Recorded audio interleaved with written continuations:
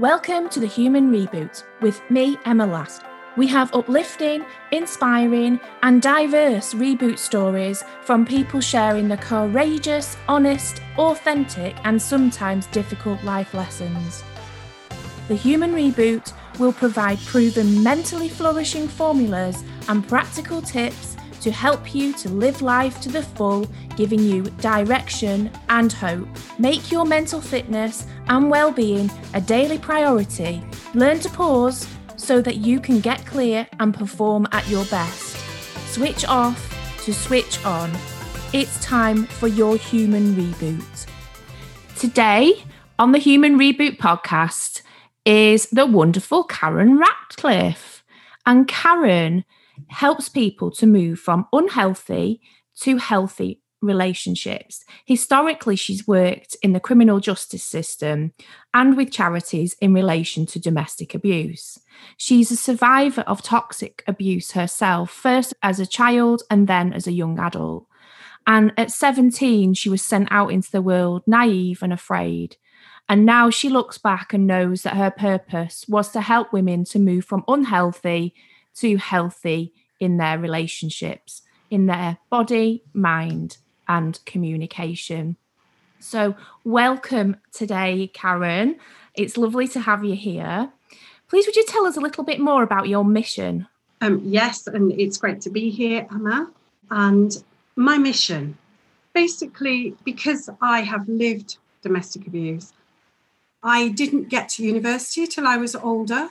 And the subjects that I chose at university, I don't think I was totally aware of it, but they were subjects that led me to my future career. I learned about toxic abuse. I learned about the brain.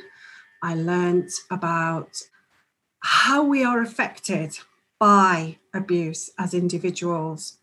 And it led me to do a dissertation on relationships and relationship breakdown. And all of this fed into my mission. And my mission is to prevent abusive relationships. I want to work actively to raise awareness because it remains hidden. We have lots of laws coming in, bills that are being passed, and still we have this problem. Charities do their best, but they can only work with people who come forward. They can only work with people who've been directed to them. And even then, lots of people will not take that next step. They will move back to where they came from and remain hidden. I want to try and encourage everybody in society to become more aware of abusive relationships, to try to understand what to do, who to contact, and how to approach somebody. And also, I want people to come to me and work with me to get clear about whether they are in an unhealthy relationship, because it is very complex and it can be later in the relationship at a point where you start to lose yourself, that you begin to realize that this is an abusive relationship. So I want to get in there at the beginning. Oh, thank you, Karen. So, Karen, please would you tell us the reboot story that you would like to share with us today? Okay.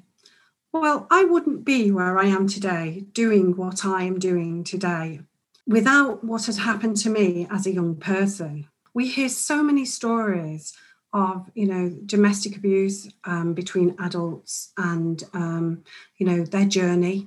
And it's very rare, I feel, that we ever hear the story of those who, as children, lived in a toxic abuse family.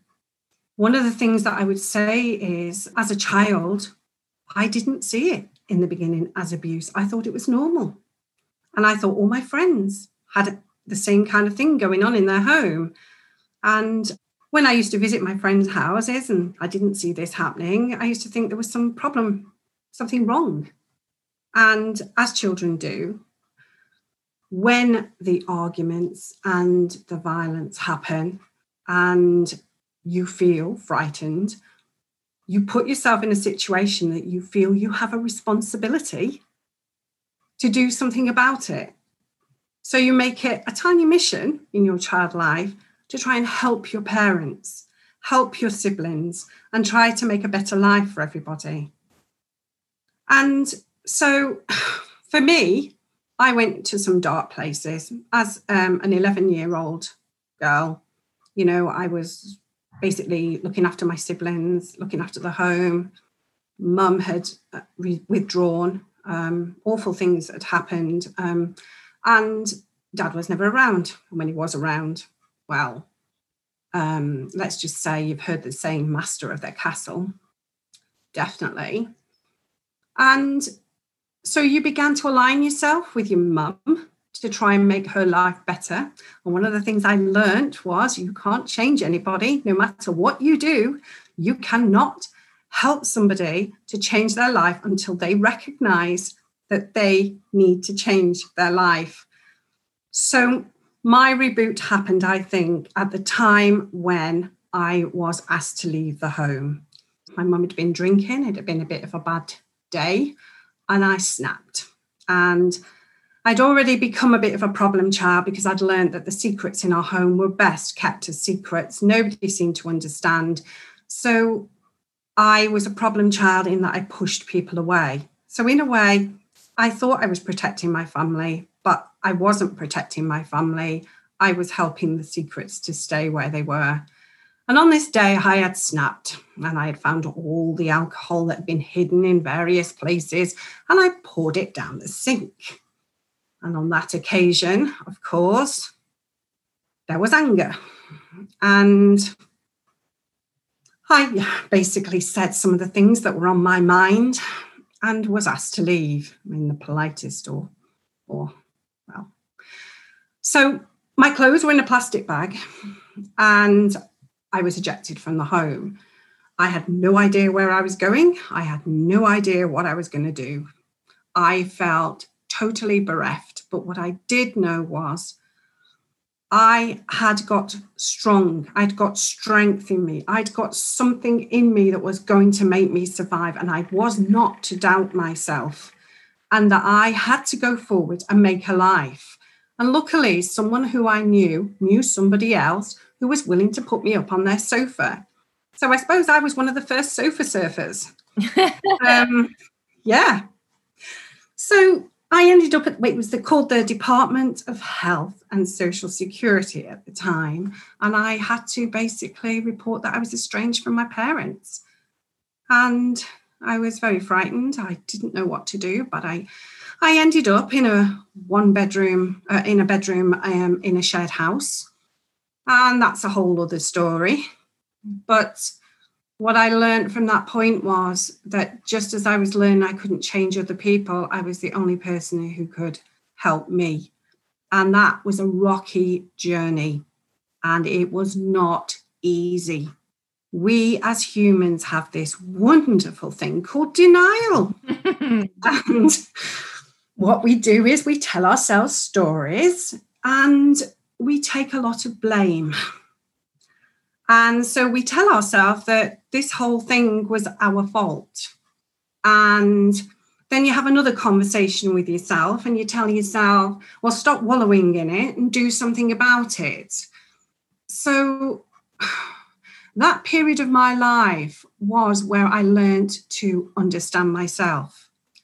I got myself some help. I went to see a counsellor. We chatted about a few things. And I began to learn that I loved the countryside. I loved walking. So where I was, if you walked half a mile, you got to be around some fields. And so what I found was on my bad days, the best thing for me to do was just to walk and walk it off. And then when I came back, I could breathe easier. I felt less tension and I could begin to plan my life. So I suppose that was the start of my reboot. And how old were you then, Karen? 17. So that's just such a young age to, be having to deal with total independence, really. I had nobody in the world. I'd had boyfriends, but again, this was not what you would call a strong relationship or a caring relationship. there was an element of control there, only I wasn't aware of it at the time. But we didn't go out and have fun. There was a lot of just staying in. And when you're alone, you want somebody to care about you. And again, I suppose what I could say is there's a whole other story there. Yeah. So yes, when you are totally alone and you've only yourself to rely on, you do some inner depth work. And I learned to connect with my inner child. My counsellor had introduced me to me, and I began to realise that there were different parts of me and that I was complicated. And there was different needs in me, but I didn't understand how I was going to meet all of those needs or how I was going to help myself. And I think that was a life journey, to be honest. So with those needs that you were talking about, were there any sort of clear ones that you identified at that point? Yeah, I had to stop hurting myself. If I'm truthful, there was a bit of like self-harm going on. There was desperation at times. You have good days, you have bad days. You aren't able to trust people, you see. That's the biggest thing, because when you've kept secrets and you've pushed people away and you don't really have anyone to rely on, you can't really open up to people. I mean, I found it hard going for counselling. It took ages. And in those days, you got a bit more counselling than I think you do today for free with services. But what I did learn was I was okay. I just had to be more okay. And it was about how did I do that? And learning to trust people, I think, was the biggest thing, because we need to connect. As human beings, we need to connect. We connect with ourselves in our mind and body. We can probably do that with some help, but connecting with other people is the hard bit. And so for me, finding a genuine person to trust was a long journey. But I did find that person, and I'm married to him, and I am so grateful for his trust and understanding. But I didn't just rush into a relationship. We became friends first. I was so frightened of experiencing more of those kind of relationships that led me to feel like I was hurting, I was to blame. And sadly, it also led to shame. I felt ashamed of myself at times. And so, building a genuine trusting relationship is possible. And that's what I want to take into the world in my mission. Oh, tell me a bit more about this this friendship that blossomed into this wonderful relationship, because I know you've been with your husband for a long time now, haven't you? Yes, and one of the things we promised ourselves very early on when we built that trust was honesty. And so bad days, we talk about it. If we're not happy with each other because somebody's taken an action or done something, we talk about it. And we also know that we have to have our own individual bits of lives. You can't be together all of the time. We learnt to connect in the deepest sense, I think. It's so funny. He goes to say something and I've just said it. And then he'll go, I was just going to say that. Or he'll be thinking about something and then I'll go, I'm thinking. And he'll go, that's what I was thinking. And the same for me. He says something and I say the same. And it really is a deep connection. I think we know that we're unhappy about something or the other person's unhappy before they have to say a word. We read body language fantastically. And I think all the skills that I've taken on my journey to develop myself and learn to deal with my past and to help other people has also meant that he's come on that journey with me. So he's picked up some of the skills too. I've often said, when I'm out there making a real difference to the world, you're going to have to come along and join in because, I think he'd be so good at it. He's an open, trusting individual. Oh, He sounds wonderful. I'd like to meet him one day, Karen. You might get to do we're that. Not too far away from each other geographically, so that might just happen. So tell us a bit more about how you moved into the field of work that you did originally. So a bit more about kind of how you went from university and then moved on into the field of work and the kind of types of people that you've helped over the years. Okay. Well, I mean, Terry supported me through university. He was the one who pushed me forward and said, go for it, girl. I had no education. I got to grammar school as a youngster, but because of our home life, I missed a lot of school, which meant then that I didn't come out with very good grades. I was what you would call an absolute failure from a grammar school. So I went to do an access course and an A-level in sociology because I was so interested in the organisation of society and the domestic realm. So I came out with my degree and I got involved in campaigning locally. So there was some things going on around shutting down schools. I got very involved, started to lead people forward, and found myself as a community development worker working in our local community. And I had a contract for a year to try and enhance the community, to get people to come together and communicate better. It was a community that was quite fragmented. And so what we did was I worked with some of the youth workers in the area. We put together a panel and local people joined the panel. And we built something that was going to end in a carnival. So, and it was a carnival. We walked the streets. I got invited into the mayor's car. It was lovely. It all culminated in a local youth centre. We got local schools involved, local people involved. We got a drama group together, young people who had been experiencing the criminal justice system. We got them to work with the local drama group to start to express themselves about why they had got into offending. So, they were really into it. They designed their pretend card. It was all pretend, everything around it. So they would open the car doors, they would sit in them, they would talk, they had their conversations, and it was all done without lines. It came from them. And it was the most wonderful thing to see these children expressing how they saw the world, where they felt that they fitted in it through drama. It was an affair. It was called the West End Festival. They converted it into the Transport Festival because it was the year to celebrate transport in the area of Crewe. And I feel it was absolutely amazing. And everybody enjoyed it. And it was a really good end to the year of my contract. So from there, because I'd worked in the community and I'd worked on this project, I found myself in the probation service. So I worked as a group tutor. So I learned skills of CBT. We did treatment programs. I worked with people who had committed various crimes. And with some it worked, obviously, with some it didn't. And I felt that the youngsters, the younger people that came on our groups were the people that learned the most. And I think this is when I started to lean towards prevention. I could see that we could reach the younger ones to help them to see that the world that they lived in, their view of the world, didn't have to be that view. And so by using CBT and looking at how they're thinking, their fixed thoughts, their fixed thinking, looking at their fortune telling, their peers and the pressure and managing emotions.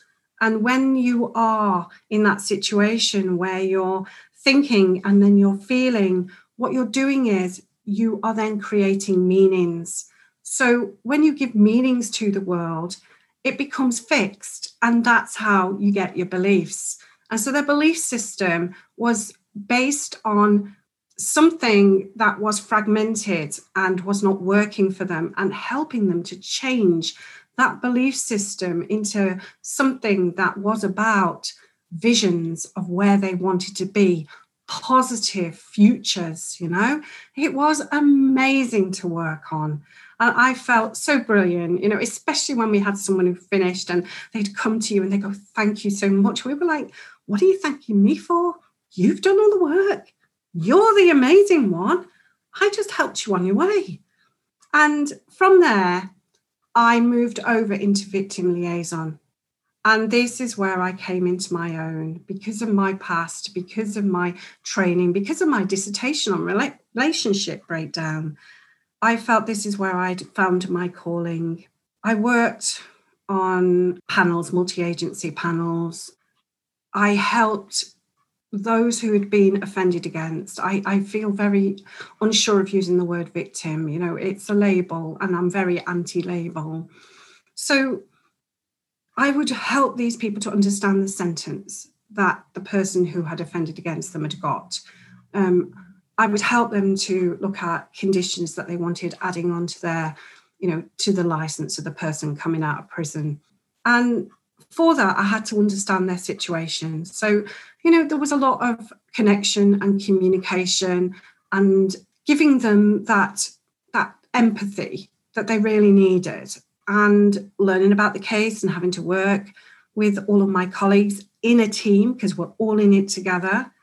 And I also worked as a women's safety worker. In probation, there are offender programs around domestic abuse also. And we do something where we do risk assessments. I became where I was always doing risk assessments. And those risk assessments highlighted any ongoing abuse after the sentence, if they were still in the home with their partner. It was about safety planning. It was about keeping them safe. I love some of the stuff that's been in the new Domestic Violence Act that's just come out. I think it could have gone further. But until those people come out and stop being hidden, okay, none of that is going to matter or work.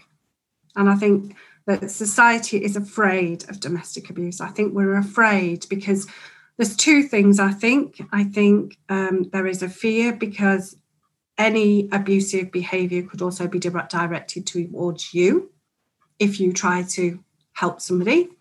And I think number two, we're afraid because then we may have to be introspective into our own lives and look at our own relationships. And the one thing I've learned on my journey is that connection, that honesty, that trust is something that it requires such hard work. Thank you so much for sharing your story and also for really kind of sharing more around your mission and, you know, what you want to change and how you want to help. Because I know that I had a recent interview. She was actually with one of my friends. We went to secondary school together, and actually she experienced domestic abuse. And she didn't know what help was out there. And I think, you know, if perhaps there wasn't as much stigma around it and there were more conversations around like the prevention of, then, you know, in terms of what you're talking about, then maybe we might prevent some of these situations getting to the dangerous states that sometimes they do get to. So let's find out a little bit about you. So you said earlier on that you learn kind of at an early age to kind of bring yourself back to you. You used to, you know, you would walk and get some, you know, the countryside and take some fresh air in, and, you know, and that helps you to kind of breathe again. So talk to me about how you switch off to switch on, you know, now, because obviously that's quite a number of years ago, isn't it? And, you know, it just, how do you pause so that you can perform at your best in your work and your home life? Well, I'll be honest with you. Every morning when I wake up, I take a drink of water and I sit and I ask myself, what is today going to be like today? I set an intention of what it is I'm going to achieve today. And what I do is I don't do this every day, and it's naughty of me because I should. Okay. I have a nice little purple meditation cushion. You can get them off Amazon. And it's a little round cushion. And it just helps me to sit on the floor and to get in a position where I feel able just to shut my mind down. And one of the things I was taught when I was younger, I came across somebody who taught me how to breathe properly. And she taught me the 4, 4, 4. I don't know if you've ever heard of that. It's known as square breathing. Right. I just call it 4x4 breathing, but yeah, it's same thing. Exactly the same thing. Yeah. Yeah. And so, it's very important for me to be able to control my breathing. So, keeping that breath for 4, holding it in for 4, releasing it for 4, wait for 4. And while I'm doing that, what I try to do is I try to clear my mind too. So for me, when I'm in a position of what you'd call, you're noticing stress levels, you're noticing that tension in your body. You're noticing maybe that your thoughts are a bit scrambled and you're feeling that mild panic. And I think we all do that because we try to fit so much into our lives today. I take 10 minutes out. I know those 10 minutes, if that's all I've got on a busy day, just help me. And I know I can imagine people getting their cushions in offices and just getting off their desks and sitting on the floor and giving themselves 10 minutes. But you know what? Why not? Again, like I said, maybe we've all got to think of a different way of living. And I just shut my mind down, slow my breathing. And I just be still, be silent for 10 minutes.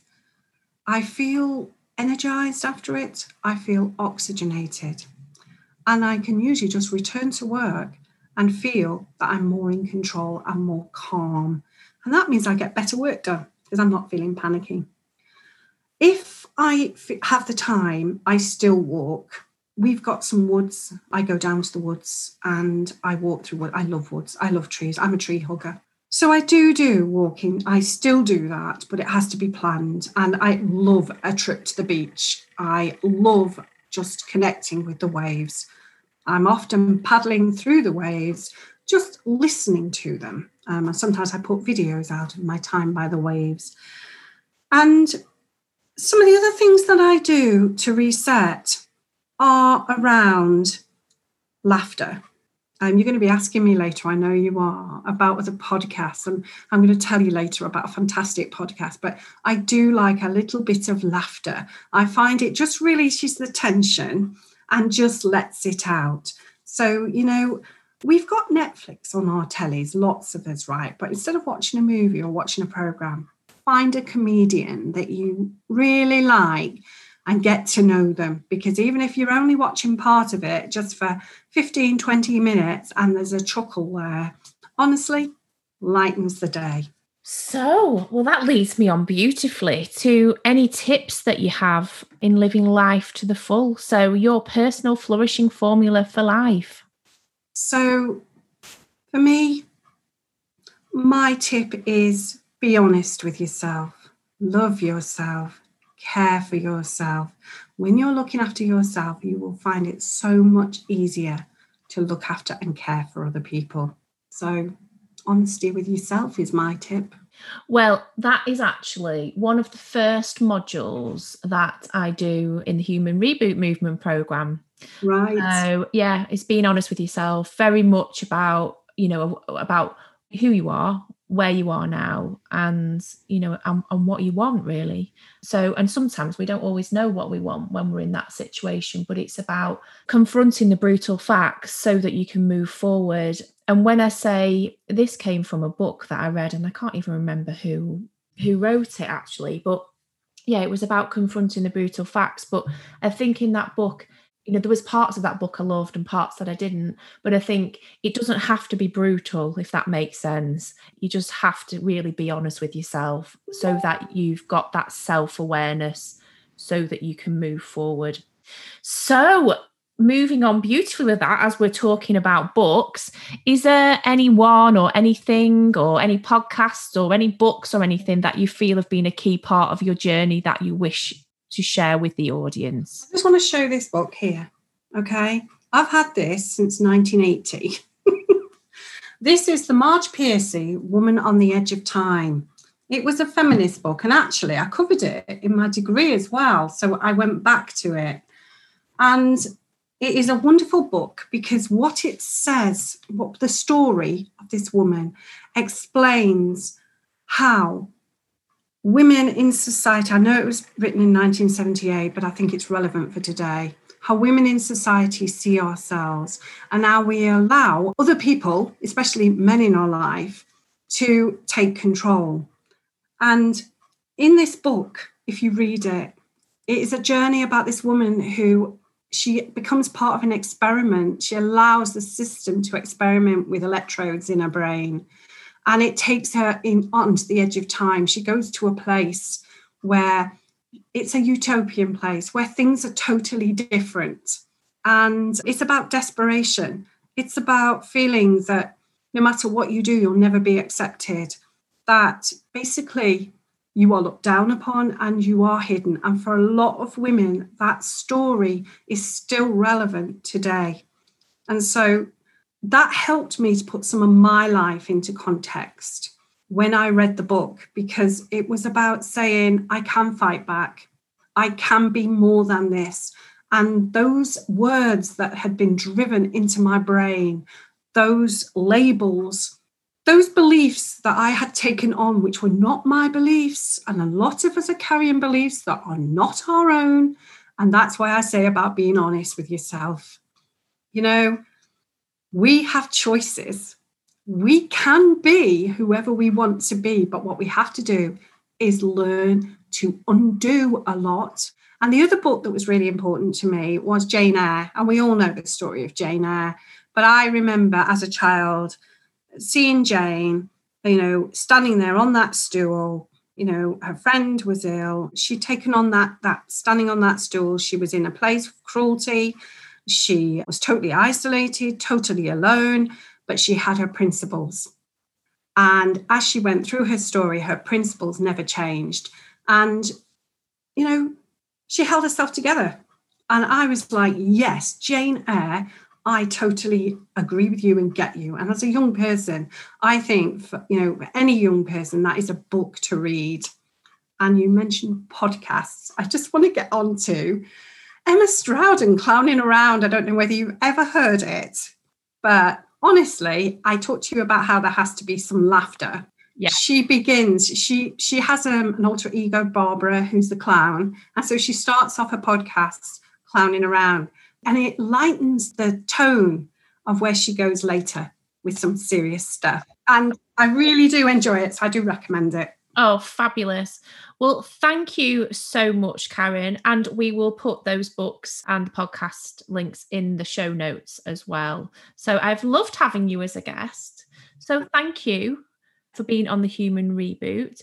If people want to know more about what you do or want to speak to you about their relationships, how would they get in contact with you? Well, I've given you my social media links, but I have a website and I have an email address. Okay, so kjratcliffeconsultancy.com, and you can email me at karen@kjratcliffeconsultancy.com, and that's the easiest way. If you want to have a chat with me, we can have a chat. We can see if there's anything that I can do to help. I am looking at setting up a group, which is about taking back my power, and that's on Facebook. If you want to know more about that, please contact me.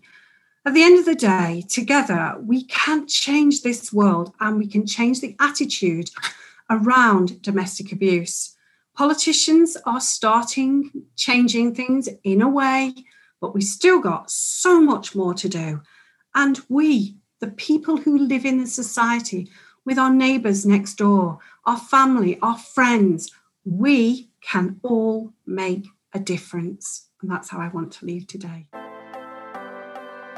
Thank you for listening to the Human Reboot podcast. I'm Emma Last, and if you've enjoyed this episode, please leave me a 5-star podcast review and visit thehumanrebootmovement.com, where you can find downloadable free resources, sign up to my mailing list, or connect with me on social.